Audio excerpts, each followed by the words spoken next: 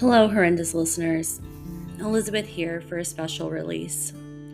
Today is October 3rd, 2023, and many of you may be wondering what is so significant about this day. Well, today marks the 39th year since Christina Hickey was abducted and brutally murdered.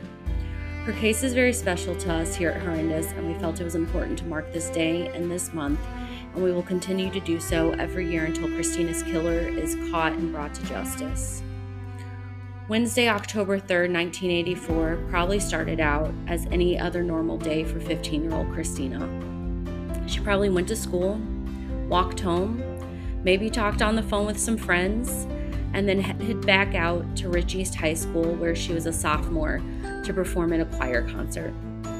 Her mother asked if she needed to pick her up afterward, but she told her no, that she would walk. Christina and her mother lived less than a mile from the school, so this was a walk that she made every day and was extremely comfortable with. However, by the end of the night, everything would change for everyone who knew and loved Christina. By all accounts, she made a quick phone call after the concert to her boyfriend from the athletic director's office and then started to make her way home. Multiple people recall seeing her as she left the school, with some claiming they offered to give her a ride home, but she declined. However, Christina never made it home that night. When her mother noticed that she hadn't been home yet, she called the police immediately. The police told her mother she was probably with friends and would be home later.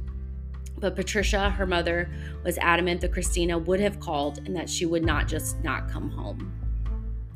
2 days later, on October 5th, after searching for Christina, her remains were found in bushes near Marshall Fields and the Park Forest Shopping Plaza. Everyone was blindsided and devastated. Who would want to do this to a 15-year-old girl? And why Christina? Right away, there were no leads, but a year later, in 1985, 17-year-old Christopher Abernathy would become the prime suspect, and after over 40 hours of questioning, confessed to the police. He was tried and convicted in 1987 and would serve 28 years in prison.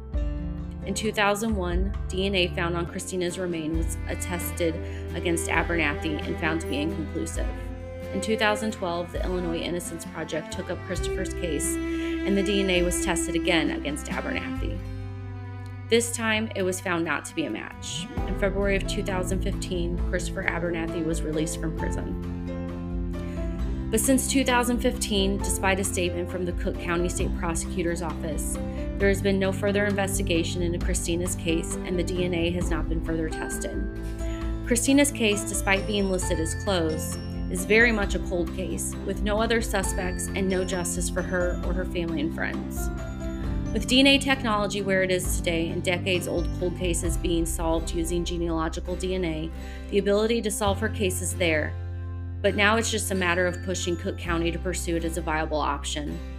While DNA technology and the specifics that go behind such testing is not as simple as it sounds, Cook County owes it to her family and friends to pursue this avenue as a way to finally and truly close her case. So listeners, what can we do?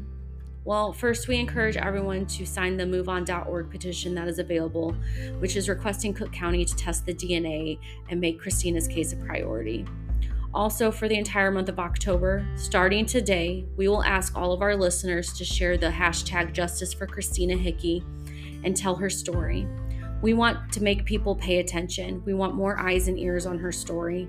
She deserves justice, and her family deserves to know the monster who did this will finally face consequences.